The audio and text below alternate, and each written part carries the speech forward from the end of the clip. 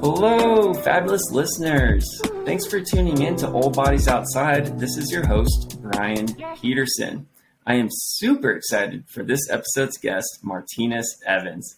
He has been on the cover of Runner's World magazine, and on June 6th, he has a book coming out called Slow AF Run Club, the ultimate guide for anyone who wants to run. Also, he is the founder of an online running community called Slow AF Run Club, which includes a training platform for beginners and non-traditional runners. This community's website is slowafrunclub.com, so be sure to check it out. Martinus, I am so grateful that you're on Old Bodies Outside. Thank you for having me, Brian. Yeah, you've been doing all kinds of great work. And so when were you on the cover of Runner's World magazine? So Runner's World last January, what year is this? January 2022, I was on the cover of Runner's World. Wow, that's so cool. That's fantastic. And so when did you start running? I started running back in 2012. I have a very interesting experience of how I got there, man. If you want to hear it, I can let you know. Yeah. Why don't we first I want to hear about the stuff that you've been doing with Slow AF Run Club. I want to hear about your book, and then we can get into that kind of starting point if you don't mind. Absolutely. Okay, so let's hear about Slow AF Run Club. What's that community like? Who's involved with it? What can you get from it? Absolutely. The Slow AF Run Club is the best community for slow runners and walkers on the internet. Our mission and our vision is to empower every person on this planet to become a runner in the body that they have right now. And one of our overall goals is to get 1 million runners to start running in the next 10 years.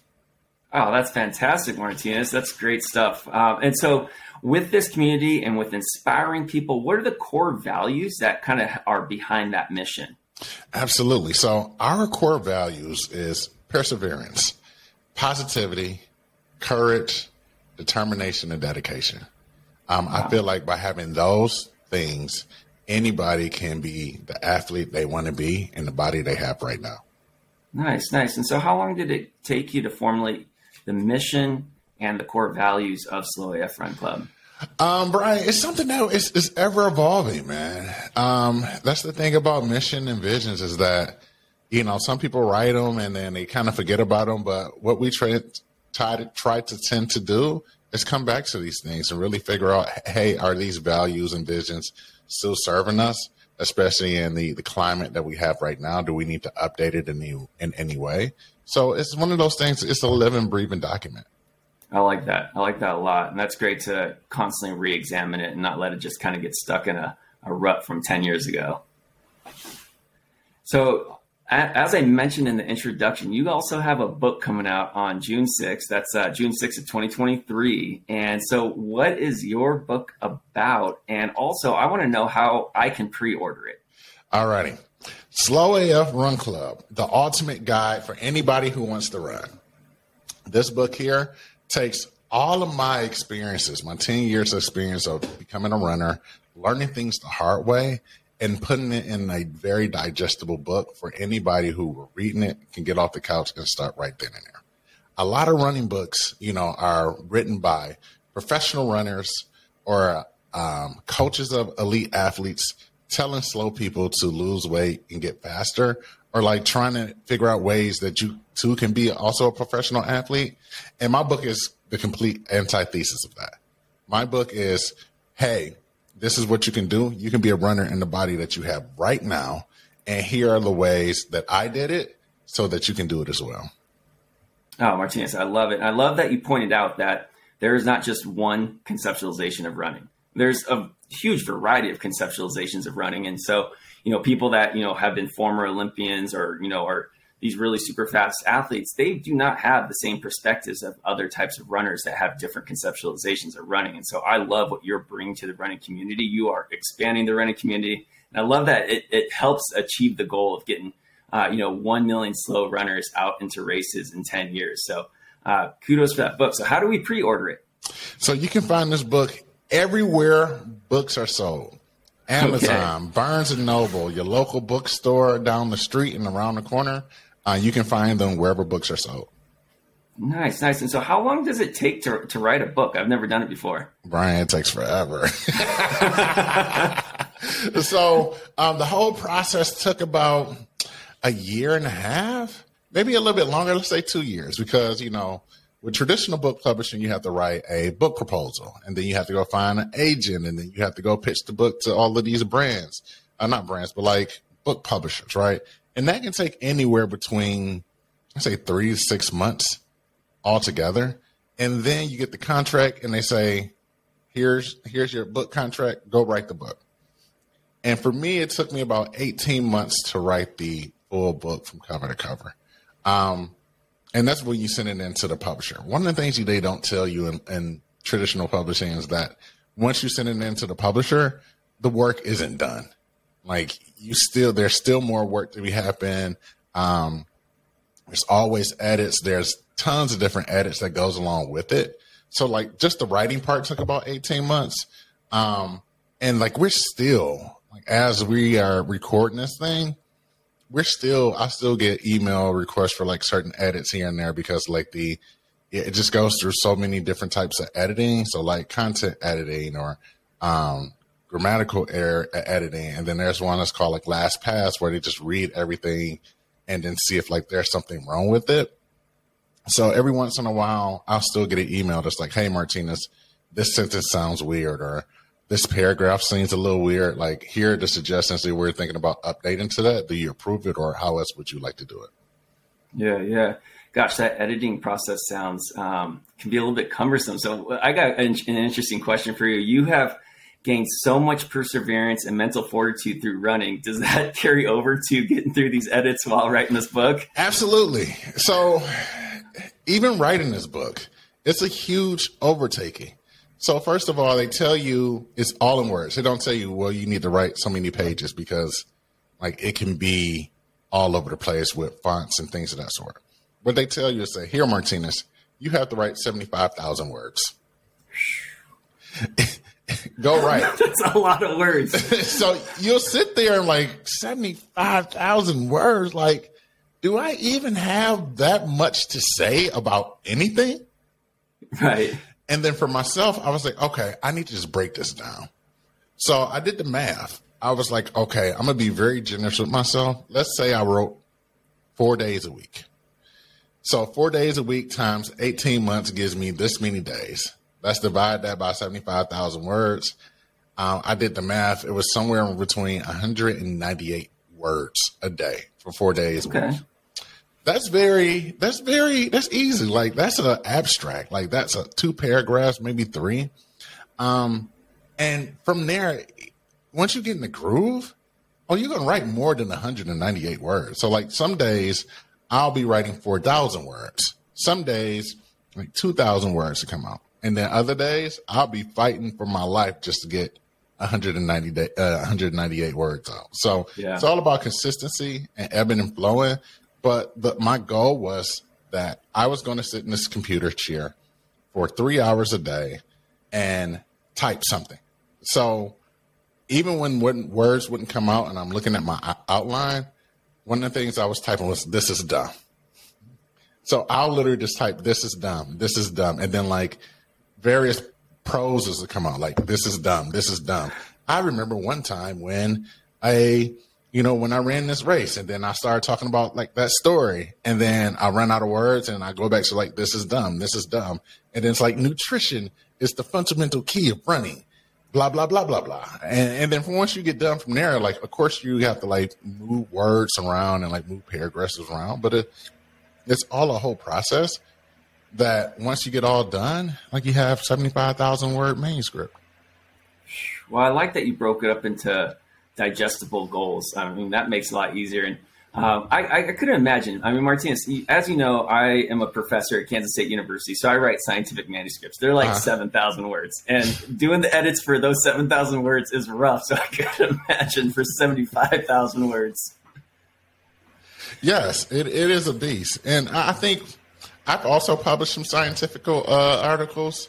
So I think that has helped me as well. Like back in another life, I worked as a research coordinator for a few different places.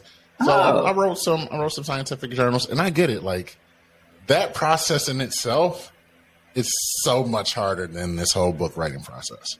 Because usually you're, our scientific center, like we had a whole writing group. So it was 7 people on this thing. So it's going through 7 different revisions before I can even get it approved to submit it to the scientific journal, right? And then they're going through like their whole different revision process and things of that sort. And then you got to go back and forth with them. You got to argue different thoughts and like different arguments and things of that sort. And you got to bring it back to the whole writing group. And that process in itself is so much harder than me sitting at a computer by myself with my thoughts and then sending it to the publisher. And, they have a fact checker and things of that sort. And they'll go through the process. And it takes a little bit longer. But I feel like that process is a lot easier than the scientific journal process. Yeah, well, who knows? But that was interesting to hear about a little past life that you've had. As I was preparing for this episode, I also think I read, were you a football player, offensive lineman? Yes, I was. Nice. How long did you play football for? I played football. I started in my junior year in high school, and then I played my junior, senior year, and then a year of collegiate football. Nice. Okay. Well, let's get back to one of the things that you mentioned earlier in our conversation was how you got into that first marathon. Do you mind telling the story of that? Yes. So let's talk about this. How I got started and how did I decide to run my first marathon? I'm going to take you back to 2012 as a ex-football player, 360-pound ex-football player working at Men's Warehouse. You're going to like the way you look. I guarantee it. That was me. In suits every day, in hard bottom shoes every day, working commission sales every day. I was on my feet for so long that I started to develop some hip issues. I went to go see a doctor. That doctor looked at me and said, "Oh, you having some hip pain?" I said, "Yeah." He was like, I know why you're in pain." "Okay, what is it?" "It's because you're fat." "What?" "Yeah, you're fat." And then he goes on this whole thing of telling me, "You're fat. You got a stomach of a pregnant woman. You need to lose weight or die." I'm still on the fact of like, I'm 6'3", 360 pounds.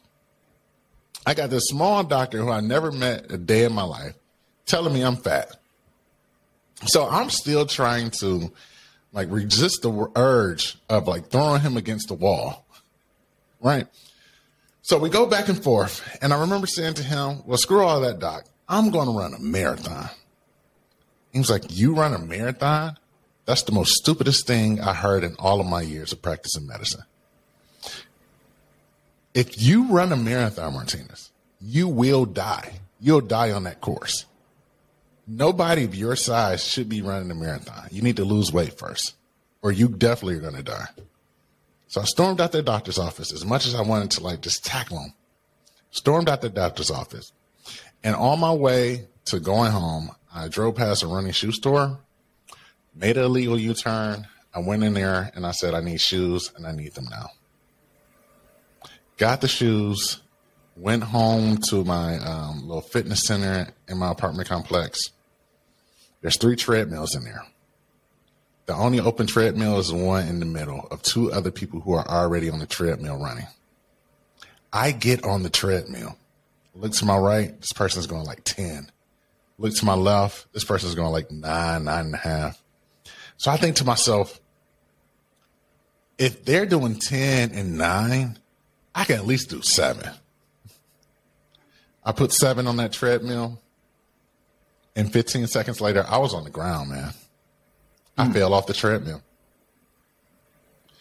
And as I got up and I ran out the fitness center and I went home, I have this tattoo on my right wrist, and I remember reaching out to the door And I can see the tattoo. It says "No struggle, no progress," and it's from the seminal speech that Frederick Douglass gave. And as I looked at that tattoo and I was opening the door, I remember shaking my head and being like, I know what I got to do. So every day, after that day of falling up the treadmill, I'll go back in the fitness center and try to go a little bit longer. So 15 seconds became 30 seconds. 30 seconds became a minute. A minute became 5 minutes. And I just kept going consistent over and over and over again. Next thing you know, these minutes turned into miles. And then from miles, I run my first race. I run my first 5K. And the running bug is getting me. Next thing you know, I'm signing up for 10 different 5Ks. So I'm running 5Ks all over the place. And then, I was like, okay, got this 5K thing on the wrap. Let's do a 10K. Let's do a half marathon. And then on New Year's Day of 2013, January 1st, 2013, Detroit Marathon's registration opened for their marathon that was there for October 2013. And I signed up that day for that marathon. And I took those 10 months to train and get ready for it. Wow, that is a heck of a story, and just all the things that you overcame. I mean, I can't believe this insensitive doctor, then falling off the treadmill, but then where you stayed consistent with it, and you found a way to almost like you put together this plan, whether it was meant to be a plan or it's just something that came together organically, but just doing a little bit more each day, a little bit more. You got there, and so. Going through and doing that Detroit Marathon, what was it like to finish, knowing that you had overcome all of that to get to that finish line? Oh, man, it meant a lot to me. It meant that, what that doctor thought of me was not true. B, it meant that anything that I put my mind to, as long as I stick with it and stay consistent and persistent, I can do it. Yeah. And so if part of the preparation for this episode, you sent me the first chapter of your book. And one of the things I really loved a lot about that first chapter was that mindset. And so for you having that mindset, overcoming all this stuff, I mean, gosh, you ran a marathon, which a doctor said you might die. And you already know this guy is an insensitive coward, but he is an expert and he's saying you might die. Like, that has to be pretty scary in itself. How did this get fostered in you? Is it from one of your parents? Where did this come from for you? My life is all about overcoming obstacles and proving people wrong. So to give background, I grew up in Detroit, Michigan, right? On the east side of Detroit, one of the roughest parts of the cities. I've had two brothers passed while I was younger, right? I've lived next to a crack house growing up. And so walking to school, walking past that crack house every day and defying those temptations, whether it's A, being on drugs myself, or B, being a drug dealer. There's so many things that I've overcome in my life that a doctor telling me I'm fat is like a teacher telling me I'll never graduate high school. It's like a professor in undergrad that'll say, you'll never go to grad school. You'll never get a master's degree. So a doctor telling me I'm fat and I'm going to lose weight. I need to either lose weight or die is just another peg on the stories that other people have tried to put on me and me going out and proving them wrong. Yeah, I love it. I love how you handle this. I don't know. It's almost like these people put out this very horrible level of approval. I don't know. It's just but you overcoming all that stuff and having this long history of doing that. I mean, that's really, really inspiring. And I think that's, probably something that you bring so strongly to Slow AF Run Club are these stories of overcoming challenges, whatnot. And running there's a lot of challenges with running, such as going out on a rainy day. Right. There's all kinds of mental perseverance and whatnot. And so in the first chapter of your book, you refer to yourself as a non-traditional runner. And non-traditional runners are faced with so many extra challenges and stuff that you got to come over. And so what is a non-traditional runner? A non-traditional runner is anybody that does not fit in the mold. So, as I like to say, too fat, too old, too fill in the blank to be a runner. If you have that, oh, I can't be a runner because of fill in the blank, you are then a non-traditional runner. Non-traditional runners, we go through so much because we are like the forgotten people out on the course. And what I mean by that, I've ran races where they've ran out of water. I've ran races where they've taken up the signs. I've ran races where they've ran out of medals, right?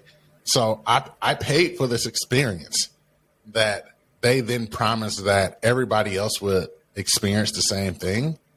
And just because of my pace or just because of where I've started at and where I finished, I did not get the same treatment. I would say, Martinus, you're way more hardcore than those people that finish in, say, 2.5 hours, 3 hours. I mean, gosh, like running out of water on the marathon course, having signs taken down, you don't know, possibly where you're at times. Like, my gosh, that's way more hardcore. It is, man. And then the thing is, you have like these elitist runners who are like, oh, you're not a true runner. Lose weight, get faster. Like if you would have ran faster and you would have took running seriously, and if you would have lost weight while training, maybe you would have ran faster. You wouldn't experience those things. And it's like, that is victim blaming 101. So just because I did not run faster, even though I paid my money and I did my training, I don't deserve to receive everything everybody else received just because I finished the race later than you all? What type of sense does that make? Don't make any sense. They're finishing, people are finishing, a couple hours ahead. They're already going home and having a hamburger and whatnot. That is more hardcore to be on the course longer. Exactly, Brian. And that's the thing. It is an amazing feat to run a marathon in like 3 hours or like 2 hours, like Elliot Kipchoge, running the marathon under 2 hours. That is an amazing feat. I'm not taking it away because that is amazing. But it's also an amazing feat to run a marathon, A, in general, and B, to run a marathon and be on your feet and be out on the course in the elements for 6 hours plus. Sometimes 7 hours, 8 hours. So I'm on my feet the whole work day, somebody's whole work day on my feet going through this course.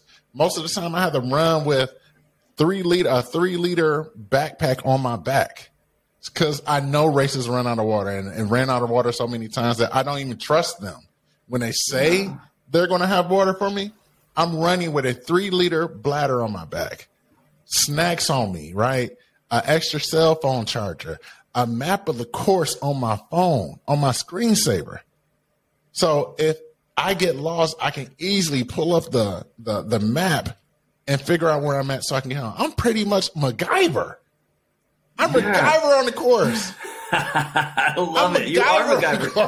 I love it. Well, and like being MacGyver on the course, like, man, like, you're ready for any obstacle. You're like, I don't care what you guys are going to do. I'm going to handle this. But you're also carrying, now you got this backpack on, 3 liters right there. That's probably an extra 6 or 7 pounds in itself. So you probably, plus some extra stuff, have a 10-pound backpack on that no one else on the course is even running with. I mean, that just now adds to the feat. Gosh, Martinez, that's amazing. So I want to know, being a little sensitive here, when you finish that first marathon, Detroit Marathon, and you've crossed that finish line, you're patting yourself on the back. I mean, is that just something that you teared up over with self-pride? Oh, man. It was an amazing feat. It was also bittersweet. It was amazing because this is the first marathon. My wife was there. My mother was there. And during the whole process, my mom was like, so you really going to run 26 miles? Like, yeah. Wow. I need to be there to see this. Right. So it was sweet for that, but it was also bitter just on some of the experiences I experienced on that course. Yeah. Do you want to touch on some of those bitter aspects? Absolutely. So, one of the things I experienced was like being taunted and heckled by one of the race volunteers who drove the SAG vehicle. So SAG means like support and gear. And basically it's the vehicle that's on, on most of these courses. So they usually have like water, snacks, or like if there's somebody's injured, they'll put somebody up off the road, right? So if there's a medical emergency, or like a non-medical emergency or like a non-threatening emergency, like the SAG vehicle is there to like pick the person up off the course, bust them back to the finish line so that they can be with their family or so on and so forth. So the SAG driver heckled me pretty much from like mile 19 all the way until the end of the course. And I'm talking about driving next to me. Hey, big man, you want to ride? Hey, big man, you want to ride? Mile after mile after mile. It wasn't him checking on me. It was more of like, hey, like get in the car. I'll take you to the finish line. And I'm like, no, like I'm doing this. I'm going strong. I have not lost my pace. I'm going through all the things that I'm going through that everybody else goes through while running a race. So hitting the wall, fighting with your mind, playing mental tricks to like move forward. Because when you run that long, your mind will tell you, stop. Your mind is telling you, stop. You don't have to do this. If you stop right now, the pain will go away. Your mind is telling you that. So I'm fighting with my mind, telling my mind, no, I'm going to keep going, move faster. And my mind is like, no, stop. And then you have this guy every mile who's sowing seeds of doubt. Hey, big man, want to ride to the finish? Hey, big man, like, come on, like, just get in. I'll take you. And then you got your mind being like, well, shit. Like, if you believe him, all the pain that you feel running this race will stop if you get in the car with him. Let him take you to the finish line. But my heart and my body is like, no, I got unfinished business. I'm here to finish this race. And all of that came to head around mile 25, where this guy was like, hey, big man, like, come get in this car. And me being like, no, stop, leave me alone. I got this. Why would you even offer me a ride to the finish line and I'm less than a mile away? Right. And then he had the nerve to say, I can't help that you fat and slow. Jesus. Jeez.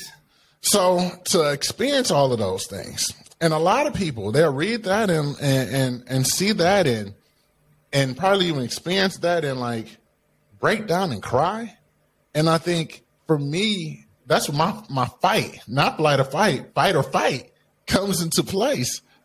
And I want to fight back and prove this mofo wrong and let him know that I'm here to finish this race because I got unfinished business. Gosh, Martinus, you are freaking resilient, man. I'm proud of you. That is like, mile 19, mile 20, right there. That's when the wall, every runner's hitting the wall. The bear's jumping on the back. You got, all this extra weight that your body, oh man, like I just feel like that's like what I've heard with marathon runners is like mile 19, mile 20, the bear jumps on the back. Yes. And like everything just feels heavier. And then you got this mofo in the SAG vehicle, not even doing his job, just being a total complete jerk. And right. You stayed resilient. Exactly. That resiliency is admirable. Exactly. Well, man, that's really cool. So getting into, I wanted to hear about, during that struggle from miles 19 and 25 with this SAG vehicle, there's this critical inner voice that is saying, hey, if you stop, the pain will stop. And so your book, what's the first chapter of your book? How does your book start off? What's it about? So the first chapter of the book starts off with that story I just told you, right, of running the race. And the chapter of that book is called You versus Your Mind versus Everybody. And for me, that's running in itself. So it's you out there running, you out in the world, your mind. There's that inner voice that's telling you to stop. And then you got everybody else that's going along. So they might be telling you to stop. They might be cheering you on. And then it's like your mind then playing tricks on you to then complete and battle what you're going through. So that's what this book is about. And it's about mindset. And it's some of the mindset cues that I've took and what I've learned along the way in order for me to keep going when my mind starts playing tricks on me, or when you just have overall shitty people who are also trying to bring you down and trying to count you out. Man, that is a fantastic start to the book. I love that a lot. And so in that first chapter, what are some other strategies that you mention to, deal with all the things that the mind tries to trick you with, and kind of the angel on one shoulder and the devil on the other shoulder situation? Yeah. So the first thing is naming and claiming your inner critic. We all have that inner voice. We all have that inner voice who telling you can't do something. They're telling you too fat. You're telling you too slow. They're telling you to stop doing this. It's telling you not to do this. It's telling you not to go for your run. We all have that inner critic. And the first thing I tell you to do is to name it. Name that person. Give that person a persona, or that critic, that inner critic, a persona. And that way you're able to recognize what that inner voice and what that inner critic is saying and doing to you, and then what you can do to then combat that. So, for example, my inner critic name is Otis. He has a very raspy voice, like somebody, an old man who's been smoking all his whole life, very sarcastic, and overall, just an overall asshole, right? So when Otis is telling me, stop running, don't do this, you're not good enough. Martinus, you ain't good enough to write no book. No, why are you writing? Go do something else. You don't want to write 70,000 words. I'm then telling Otis, what you telling me now is not useful. Go on with that. Ain't nobody here for you looking for you, Otis. So being able to recognize that mindset trigger and being able to personify it, that way you yourself can then trick yourself to say, oh, that's just Otis acting up. It's like having that drunk uncle who always have a little bit more too much of a taste. Everybody got that drunk uncle who has too much of a taste. Too much opinion, right? Yeah. And you just got to tell that drunk uncle, go on somewhere. Like, I'm not here to mess with you today. I'm not here for your foolishness. And we let that drunk uncle know, like, go on, I'm not here for that foolishness. They go on and they go sit in that corner. Same thing with the inner critic. Yeah. Man, Martinus, that's a really great tool. I love that by personifying it's tricking your mind into turning into something that can be handled, opposed to something being elusive in the mind, not knowing where these voices are coming from, these opinionated voices, this inner critical voice. Gosh, for me, let me think about this. All right, I'm applying the tool to myself here. Yes. And I feel like I also, it would be a male, and probably a male with a booming voice. And when I go out and do athletic endeavors, I often have a voice that speaks loudly to me with very colorful language, like speed it the F up, go further, you FFF or whatever. Mm-hmm. So I think like I would have to probably go with, I haven't put a lot of thought into this because I'm doing it in the moment. Maybe a Richard with a loud, booming voice. I don't know if he'd have a raspy voice like Otis, but I see the utility in personifying it. Like it makes it something that is then manageable, and that's the tool. That's the tool. Yeah. My other favorite tool is practice delusional self-belief. Whoa, delusional self-belief. Yes. Everything is unrealistic until it's not. And this is where delusional self-belief comes into place. Believing in yourself, no matter what, that deep down, it can be true.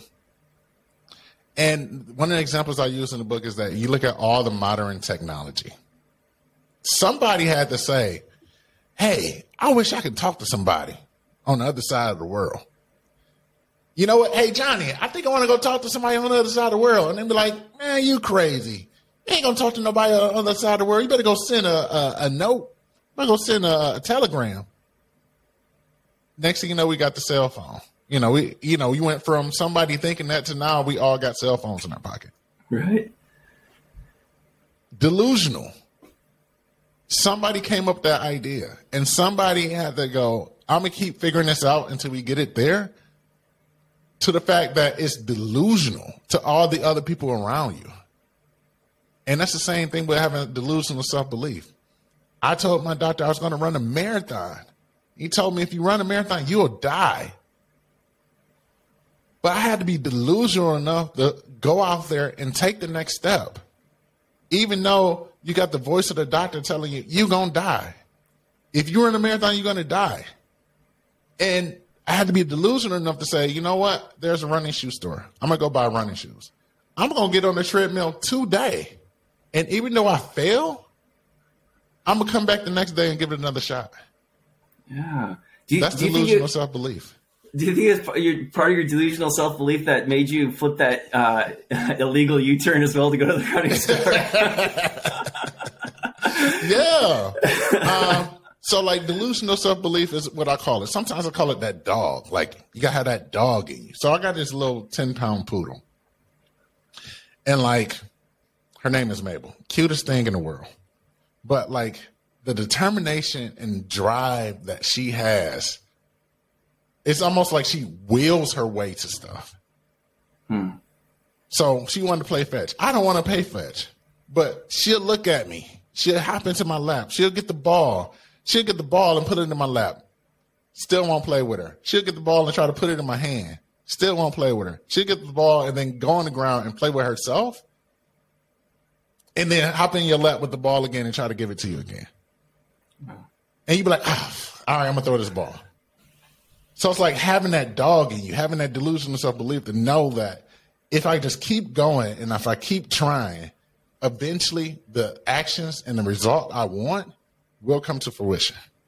Yeah. It's that delusional self-belief leads to these very high-ordered pieces of gratitude, I guess, maybe self-pride, like, going after this big goal that is, appears initially delusional. You don't have a plan of how you're going to train or nothing. It's just like, hey, I'm registering for that marathon. Boom. Okay, I'll figure stuff out later.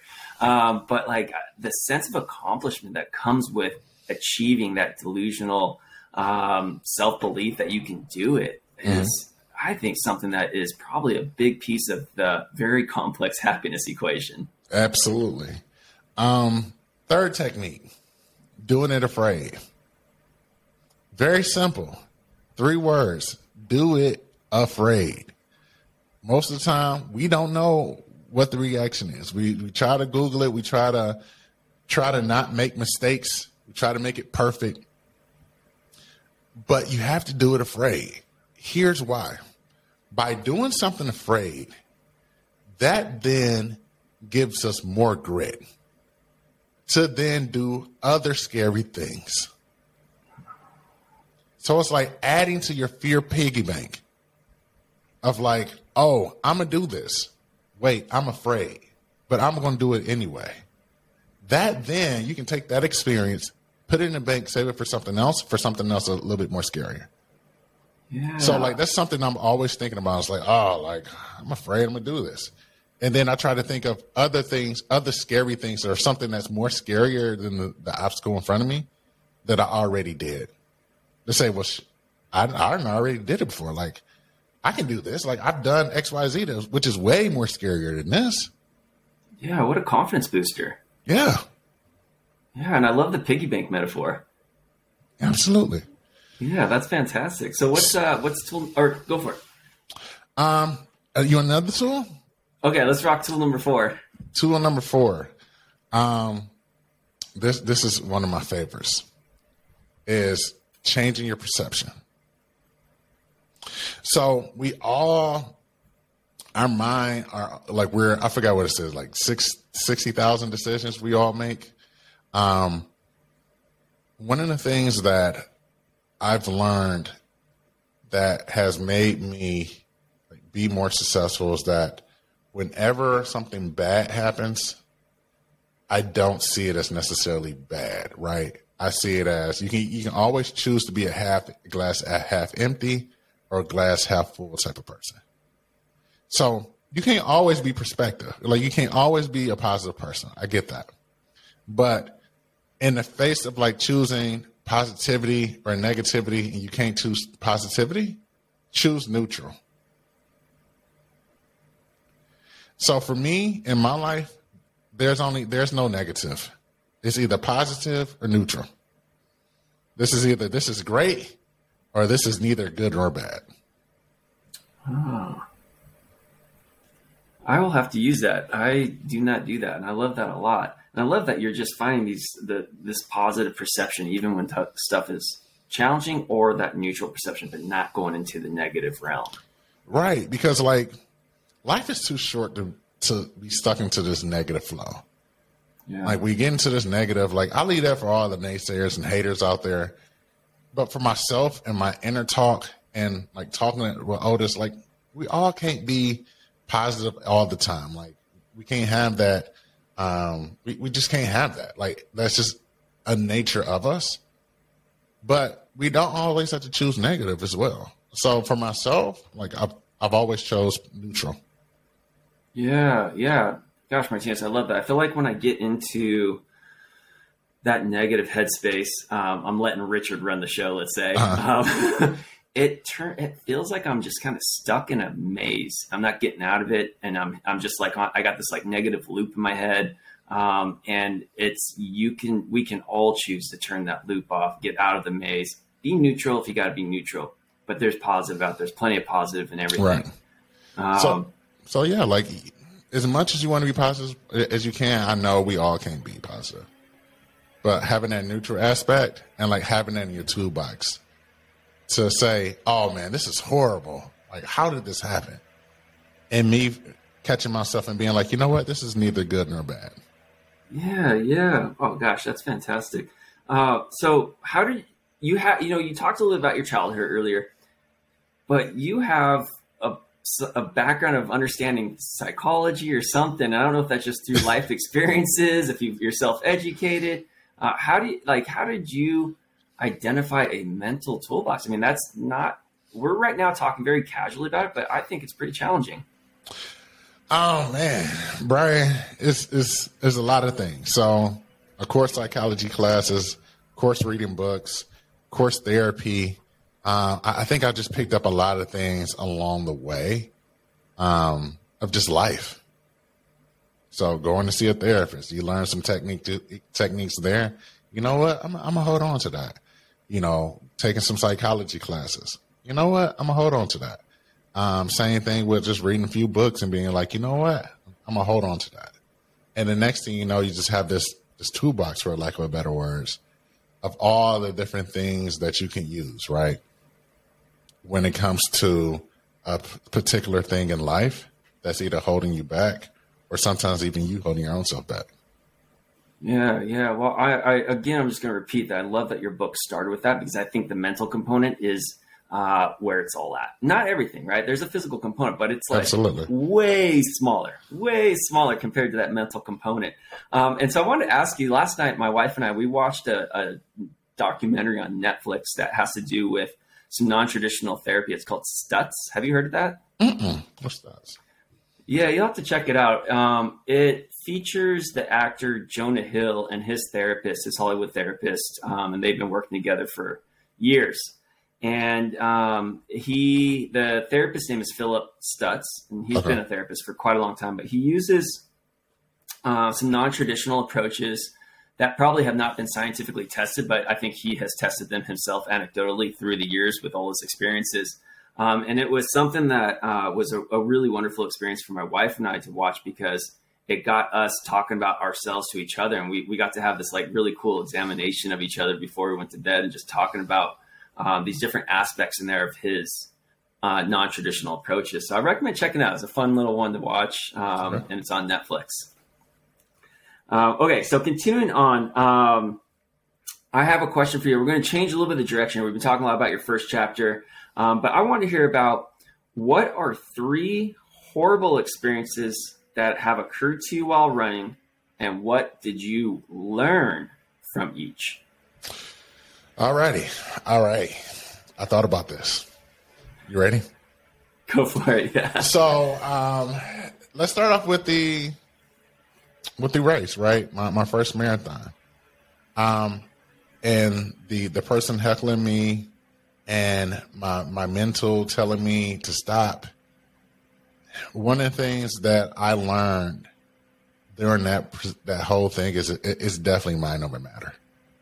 So, and I know we talked about mindset for a little bit, but I'm just want to harp on this, is that it's literally mind over matter. Like you can literally will your way to what you want, and you can will your way to the result or somewhat similar to the result, what you're looking for. You just have to be persistent and consistent with it. So that's the first one. I ran Big Sur Marathon and DNF, so did not finish. And one of the things that happened to me during that race was the race director was like, hey, man. So first things first, Big Sur Marathon. It's on Route 1 in California. Beautiful views. You know, it's a 2-lane highway. And most of the times you can't walk Route 1 because it's literally a 2-lane highway off the coast of California. Amazing views. They have a time limit. I get that time limit. The race director comes to me and said, hey, like, I see you still going strong, but we're going to have to, we got to open these courses back up, or we got to open these roads back up. But what I can do for you is that if you get in the car now, instead of taking you back to the finish line, we can move you up further in the course, and then you can continue to run. Like, let's get you past this big hill, like the Big Sur Peak, I forgot what it's called, and like continue to run. And for me, that experience, a couple things was going on in my mind. So one thing that's going on in my mind is that, like, what are the haters going to say? Right?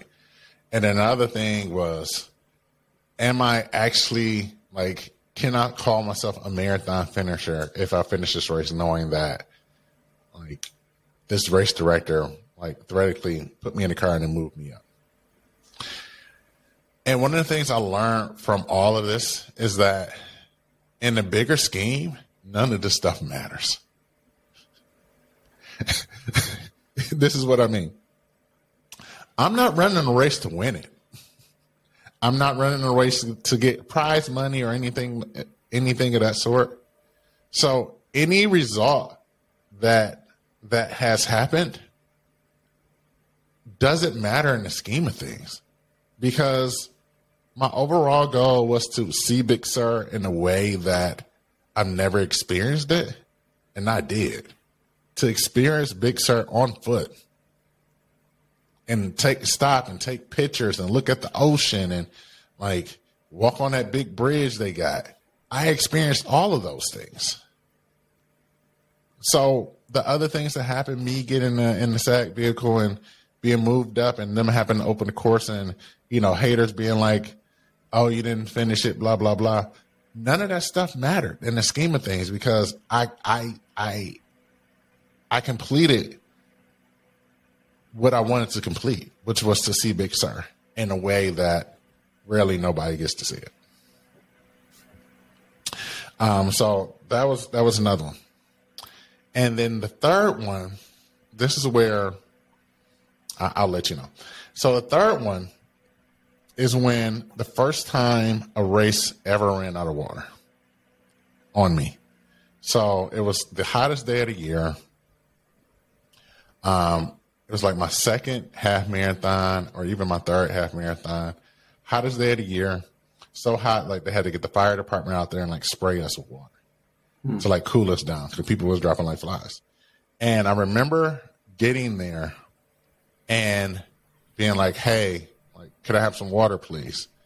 Oh, and they've been like, and they were like, we don't have any more cups. It's like, what? We don't have any more cups. Sorry. We can pour it in your mouth, but we don't have any more cups. Unless you want to get one of those cups that's on the ground and like drink from somebody else's cup. But we don't have any more cups. And that day forward, I learned that I had to be prepared. I had to always be prepared.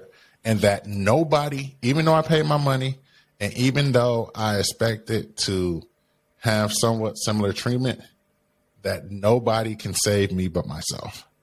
So it's upon me and my own responsibility. I paid for this race.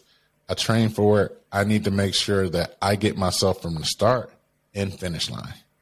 Nobody's going to save me. And knowing that nobody's going to save me, this is what I can do.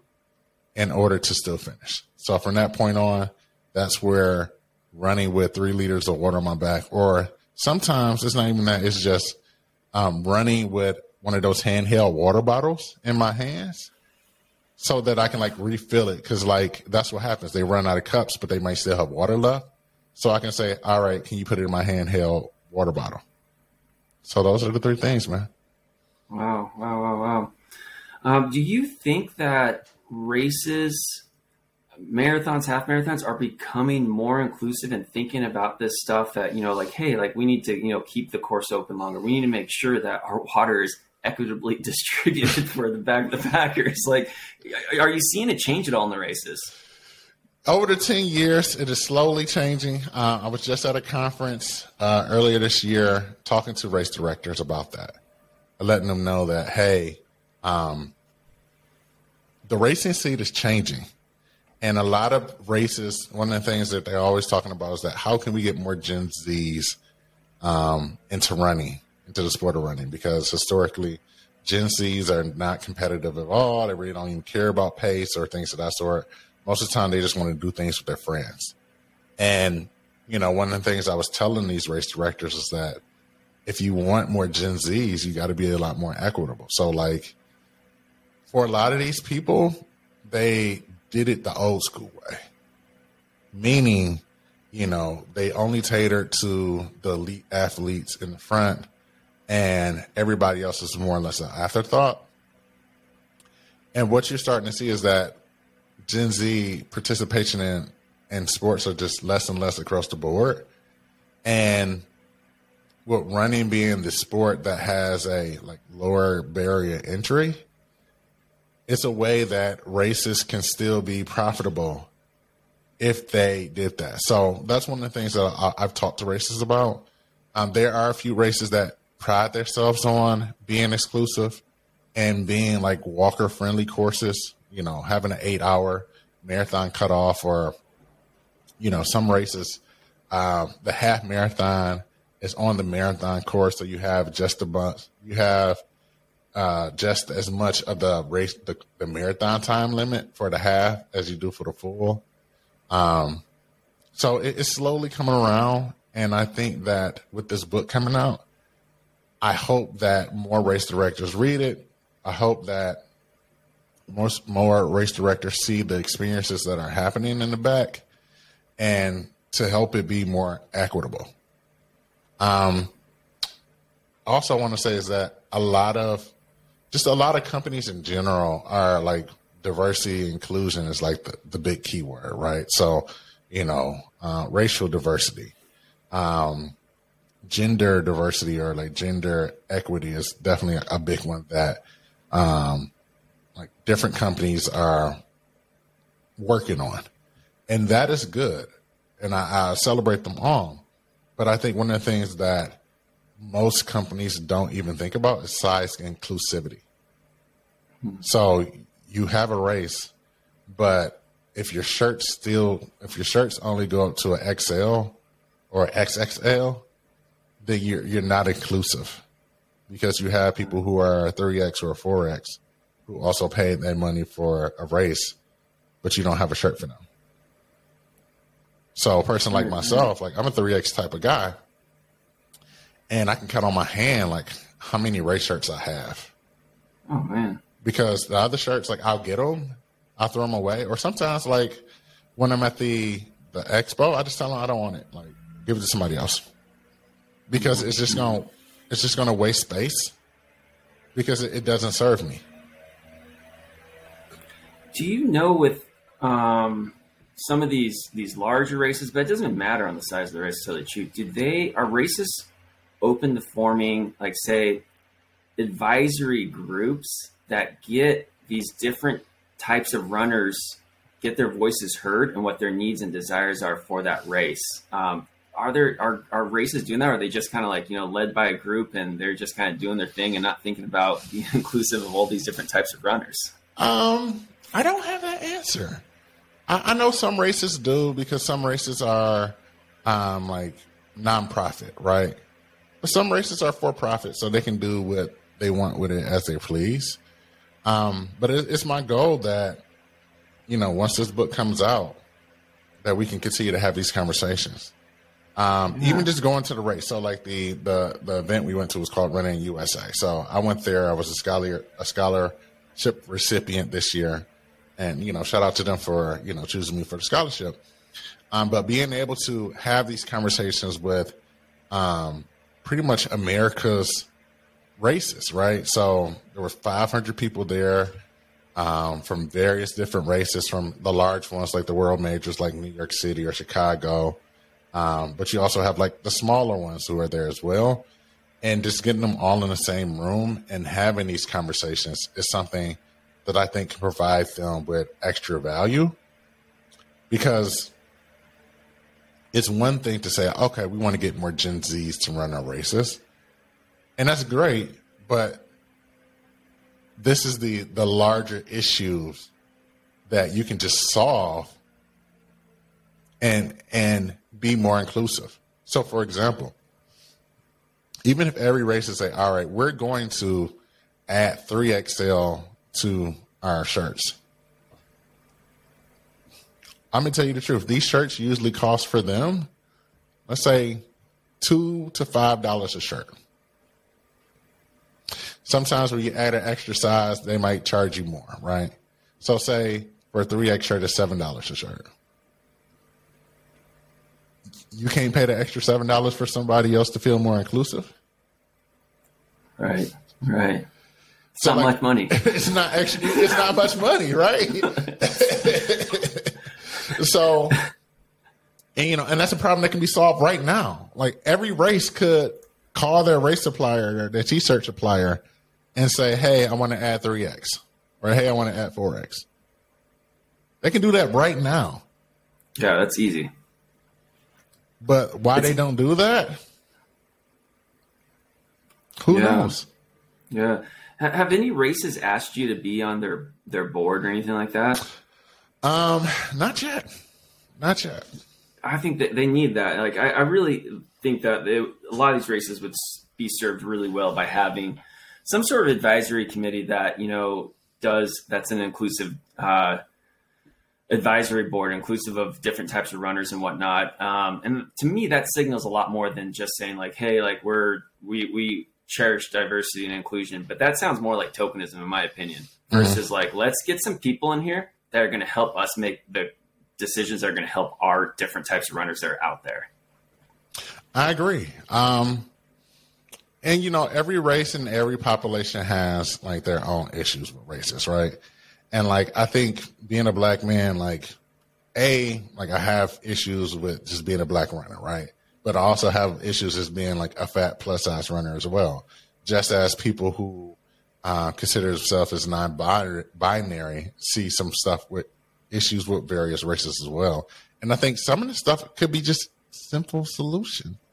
So for example, giving people the option to opt out of choosing male or female and just choose non-binary.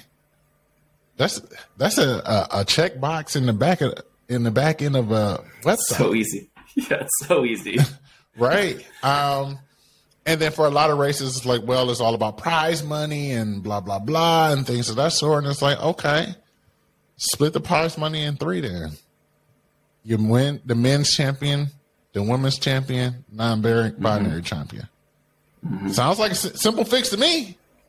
Yeah, it is. And like, I think that's maybe the trend that we're kind of talking about here is there's a lot of fixes that can be done that are low cost and easy. There really is, and they can be easily applied.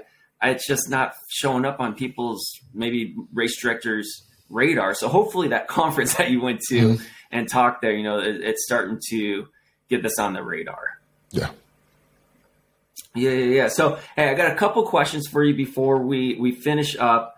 And the first question I want to ask is, what are your thoughts about perfectionism and failures? Perfectionism is something it is the sewer that all dreams and hopes live in. I love it, man. That was great. That's a keeper.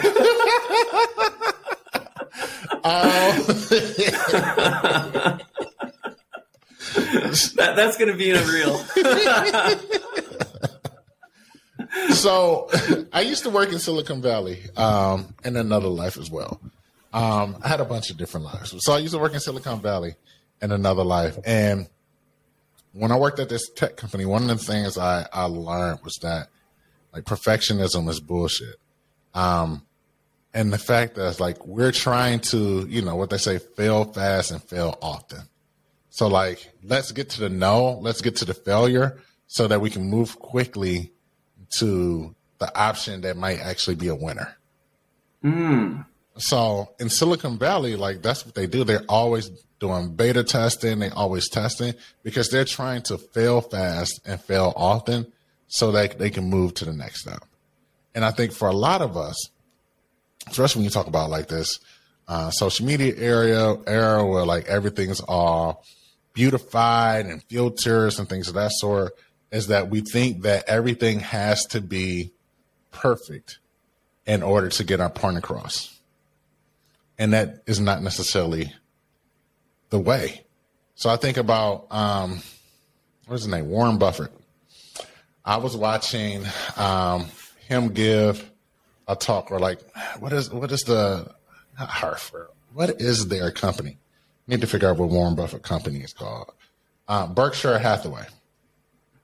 So during the pandemic, I watched Warren Buffett give the address to the shareholders of Berkshire Hathaway. He gave it in a black and white PowerPoint that wasn't even spell checked.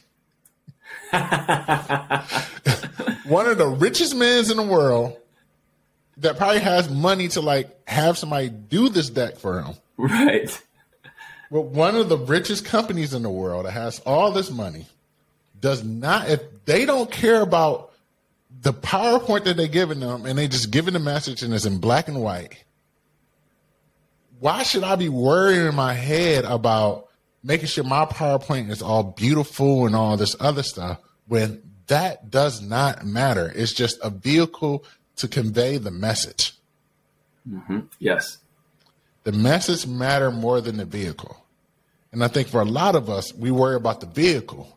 Like we want to make sure our car is polished up. We want to make sure that, it got the rims on it, got the sound. It just looks aesthetically nice. But the message is trash. So that's the same thing with perfection, is that we need to stop worrying about the vehicle, tone up our message, and continue to fail fast and fail often. Yeah. Yeah. And failure is an opportunity. You learn, you revise whatever you're doing, if it's the tech company, now they know that doesn't work. So we're going to go over here and try this. I mean, failure is an opportunity. You know what they say, right? A setback. I'm about to get into my pastor, my pastor Martinus. A setback. It's a setup for a comeback. Love it. Definitely is a setup for a comeback. Heck yeah. Oh, that's great, Martinus. All right. Well, hey, we're getting over the hour mark here. And so I'll just throw out one last question that's small. What is on your race calendar for 2023? That is a very interesting question. Right now, I'm doing the Boston 5K. I have Chicago Marathon. Maybe Philly. I applied for New York Marathon Lottery. So like those are some of the races I have on my calendar, but I think the biggest race that I'm really focusing on is the Slow Up Run Club book tour. And like, that's going to be a big overtaking in itself. That's going to be an endurance race for sure. Exactly. Well, you got me excited just now hearing that you're going to be at Chicago. My wife is running it. I tried to get into it and I was not one of the lucky 45,000 individuals. So I will be out there, and I hope that I get to shake your hand and meet you in person. Absolutely. Well, Martinus, it's been a pleasure having you on Old Bodies Outside. I really appreciate you coming here and delivering very quality and usable content with those tools, being vulnerable with the audience. I really appreciate all of it, and I'm filled with gratitude. So thank you. Thank you for having me. All right, I'm going to throw on that outro music. We'll call it an episode.